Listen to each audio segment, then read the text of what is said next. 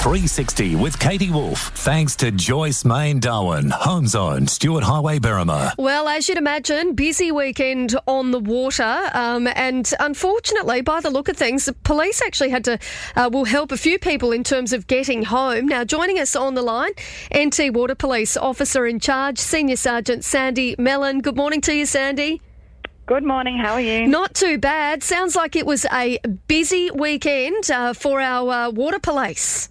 It was a busy weekend. We had 3 vessels that required the water police assistance over the weekend. And how many people were on all of those vessels, Sandy? So it was a total of 11 people all up. Wow. And was everybody sort of safe? Or talk us through those 3 different rescues or towbacks. Yeah, look, I think everybody was safe. Nobody was in peril. However, they did need our assistance. They all had some mechanical failure of some sort. We had one on Saturday, one on Sunday, and one on Monday. Yep. So the Saturday one had a fuel filter issue and was towed back to Dinah Beach, which took us about 2 hours. And there was 3 people on board there. On Sunday, at about the same time, we had another vessel that had mechanical failure, which was towed back to the ski club. 6 people there. And on Monday, we had another 7-metre vessel, again with mechanical faults, from Fenton Patches, with 2 people on, and was towed back to Elizabeth River Boat Lamp. Goodness me.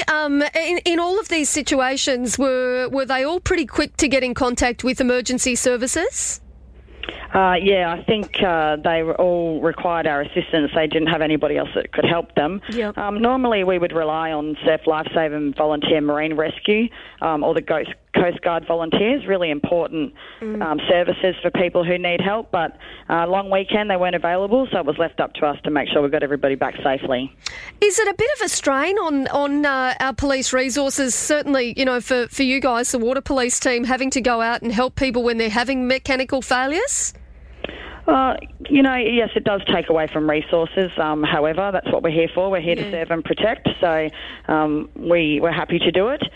We would take this as a timely reminder, though, that it's best practice to ensure that your boat motor is checked regularly, and the general rule is for it to be serviced about every 100 hours.